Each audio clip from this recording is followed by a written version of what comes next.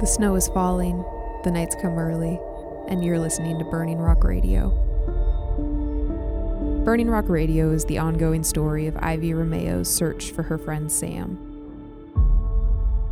If you're new to the podcast, we suggest that you listen from the beginning.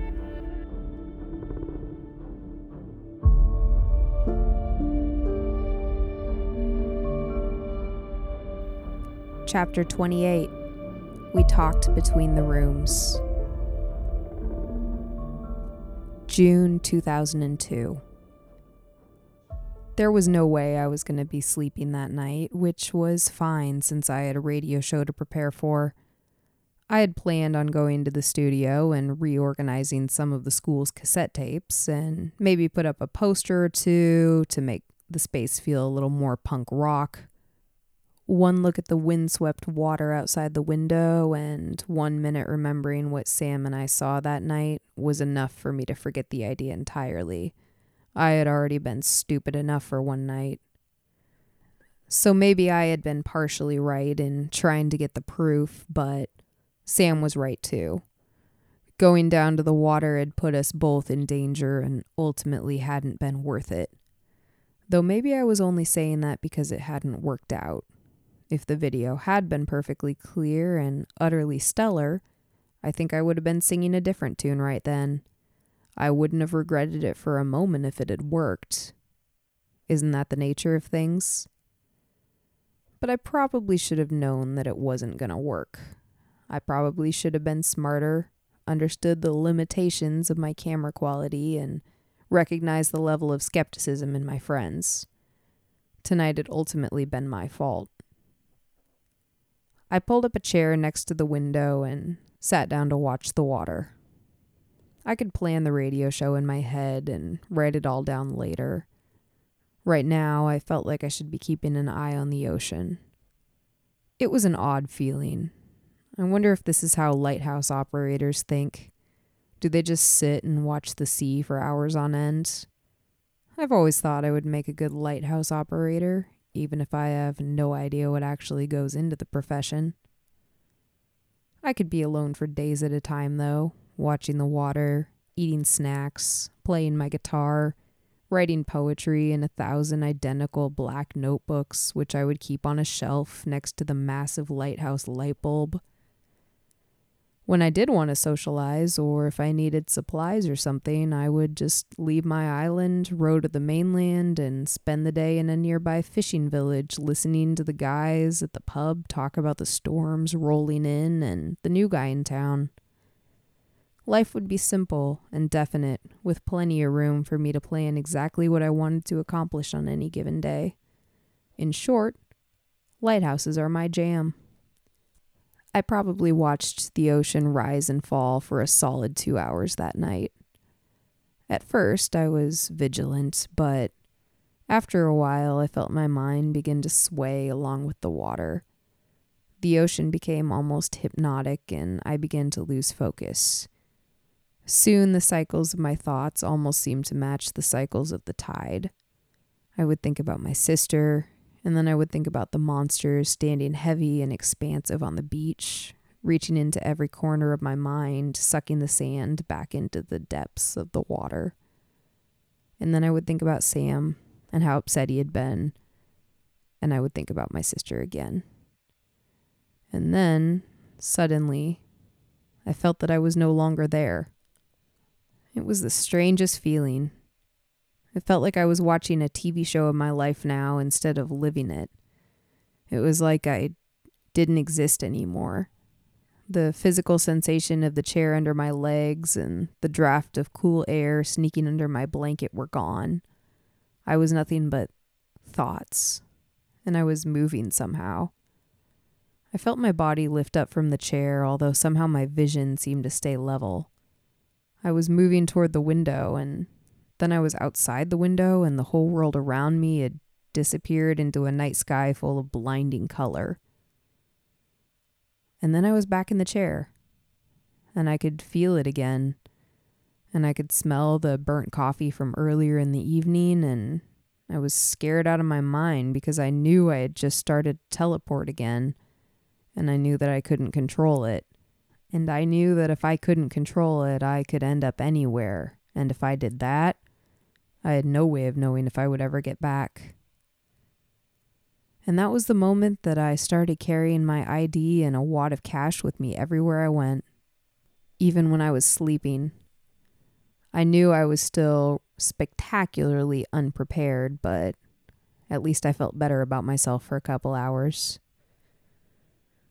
I went back to the couch, but instead of returning to watching the window, I laid back and tried to get some sleep. It didn't work, of course. My brain was running in a million directions. For one thing, it occurred to me that if I ever could learn to control my spontaneous teleportation, if I could actually master it and show my friends, maybe they would believe the others' stuff too. I closed my eyes and tried to think about any common factors that might have caused my body to suddenly try to evict me from my current position. Were there triggers that sent me spiraling out of control? Were there things I could do to control it? I had no idea. My phone chirped just then, startling me out of my contemplation. It was Crown. "Are you still up?" the text read. "Yep. What's up?" I replied. "Need to talk to you about something." I tried asking what he needed to talk about, but there was no response. We had literally been together 2 hours ago. What new bulletin item had he managed to drum up in that time? Crown wasn't the kind of person to wake people up in the middle of the night, even if he was the kind of guy who might stay up all night himself. This must be important. A moment later, I heard a key in the lock, and Crown stepped into the living room. "Hiding in the dark like a mob boss, I see," he said, stuffing his keys back into his pocket. He had changed into shorts and a t-shirt since I saw him last, and I thought he looked cold and a little more vulnerable than normal. I didn't know how to explain that I was searching the beach for a monster, so I didn't bother explaining at all. I just switched on the lamp beside me and smiled. "Can't sleep either?" I said. "Don't know. Haven't tried." Crown chose the seat directly across from me, even though that seat was a stiff-backed, partially broken armchair. It was very like him to literally square off, to choose the most challenging position he could.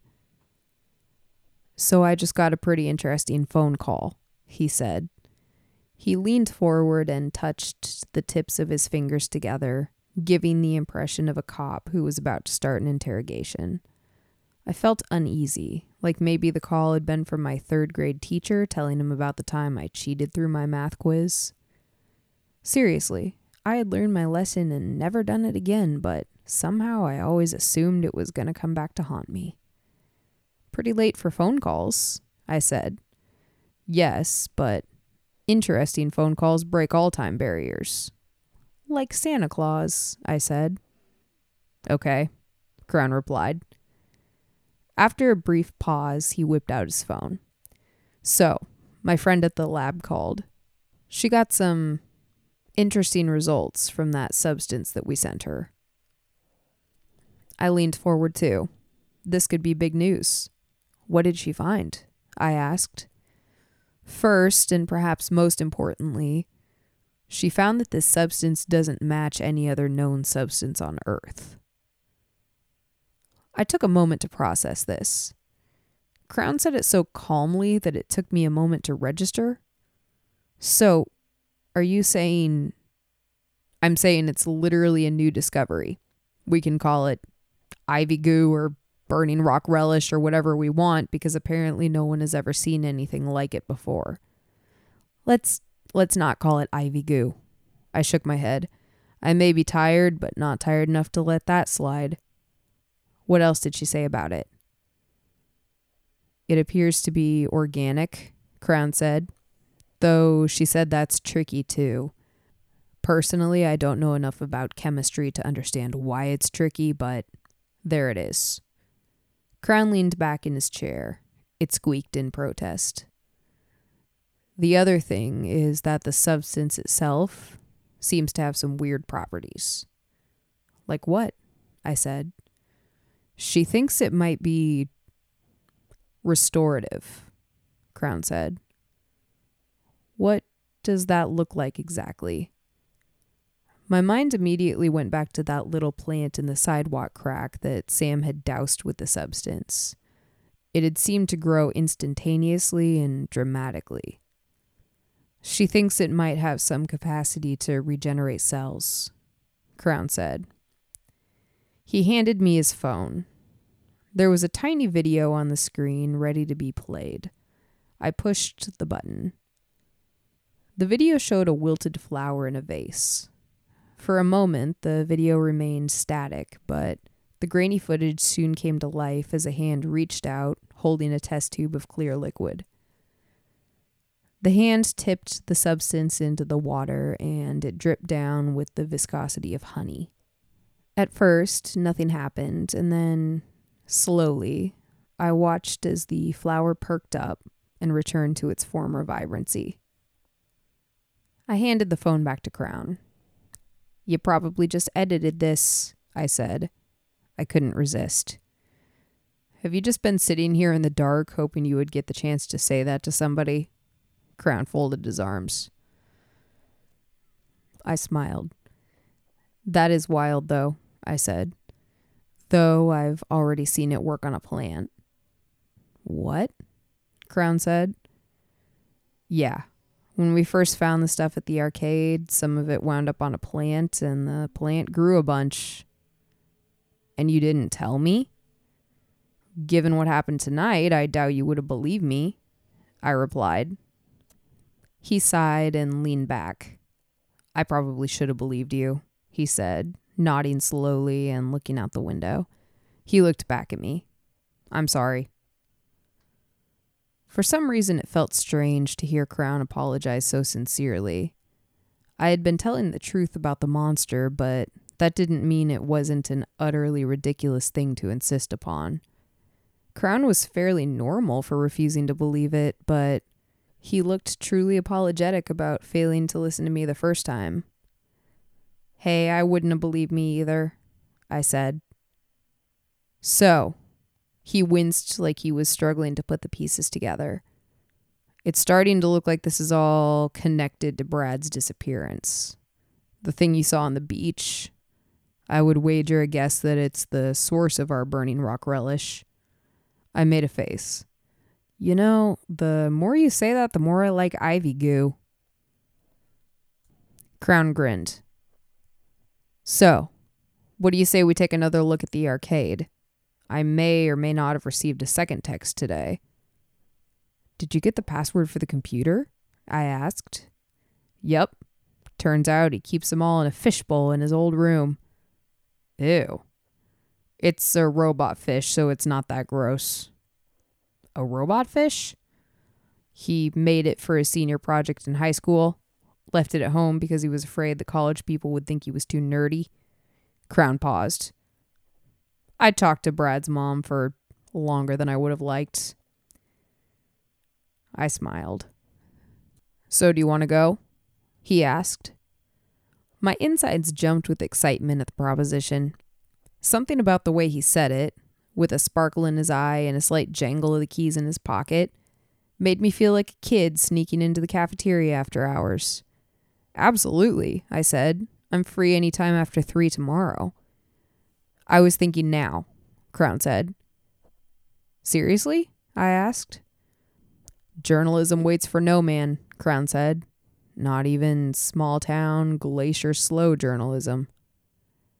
Without letting myself think it over too long, I got up, grabbed my wallet and keys out of the tray next to the door, and led the way out into the hallway. Somehow, Crown's confidence made me feel better, though I probably shouldn't have just run out into the street hours after seeing a giant, possibly flesh-eating monster roaming the beach. "Can we take the car?" I asked. "Of course we're taking a car," Crown replied. As we headed down the hallway, I thought about stopping and asking if we should wake up Sam. Normally, I wouldn't have dreamed of doing something like this without him, but tonight felt different. I think part of me wanted him to be safe. I didn't want to drag him back out into the street for another potentially dangerous quest. But there was another part of me too, and I think that part was still irritated with him for being mad at me. I followed Crown into the parking lot without suggesting it. It was kind of funny. Even though I'd lived next to Crown for quite a while, and even though I saw him for organized social events at least once a week and ran into him casually far more often than that, I still knew very little about him. I knew that he was tall. I knew that he walked faster than I did, probably on account of being tall. I knew he drove a funky little VW Rabbit with a couple of bright orange door panels. I knew that he was confident beyond just about anyone else I'd ever met, but not in a loud way. He walked to the car like he owned the street, dodged puddles with sure steps, walked tall without cowering in the rain. I got the sense that Crown truly owned everything that he did and that no one ever made him do anything he didn't want to do. For that reason, I was particularly proud that I had been invited along. I felt like I must have earned it. The seats of Crown's car were stone cold, and the whole thing smelled like one of those cinnamon pine cones that you can buy in the supermarket during the holidays. Crown flicked the windshield wipers on and pressed a cassette into the slot. Billy Joel's voice filled the cab, and I smiled and leaned back in my seat. This was the second road trip of the day, and somehow this one felt more relaxing. "Did you really come here for school?" Crown asked as he eased the car out onto the road. I looked at him, unnerved by this line of questioning. "Why else would I have come?" I said. "That's what I'm asking you." "I came here because I was looking to start over," I replied. "Isn't that why everyone comes to small coastal towns?" "Maybe if you're Michelle Williams in Dawson's Creek." "Are you Michelle Williams in Dawson's Creek?" "That might not be so bad," I said. "This town seems like it could use a shake-up." Crown laughed. "It's interesting. I had never asked Crown how he wound up here, but now that I was thinking about it, it didn't quite make sense. Crown seemed like the kind of guy who would do well anywhere. Sure, he had really made the small-town reporter thing work for him, but he probably could have made it as a big-town reporter. He probably could have started his own magazine in college and ruled the internet before it was cool. As far as I knew, he didn't have any family in town or any other deep roots. So why was he here? Why had he picked Burning Rock? I was about to ask, but we arrived at the arcade before I had the chance, and before the first Billy Joel song had even ended. I always forget how small and close everything is around here. There's no time to let yourself out, to breathe as you make your way along the highway or stutter your way through the traffic grid. Everything is immediate, and every decision plays out before you've had time to think it through. October 2007. On nights like this, I think about Sam. I think about the look on his face when I met him. He had the kind of face that was constantly ready to break into a smile. For Sam, everything was funny all the time, and while it got him into trouble sometimes, I've never met someone so alive. I think about how he's sarcastic and quick-witted, but unfailingly kind. And I think about how Sam's smile made you feel like you belonged wherever you happened to be.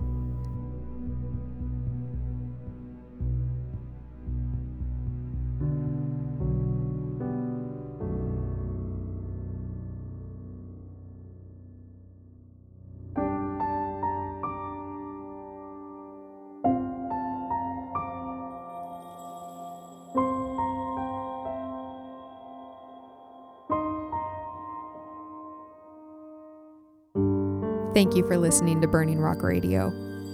Visit us at www.burningrockradio.com and follow us on Instagram at Burning Rock Radio. As always, we appreciate your ratings and reviews. And Sam, if you're out there, we all miss you and hope to see you soon.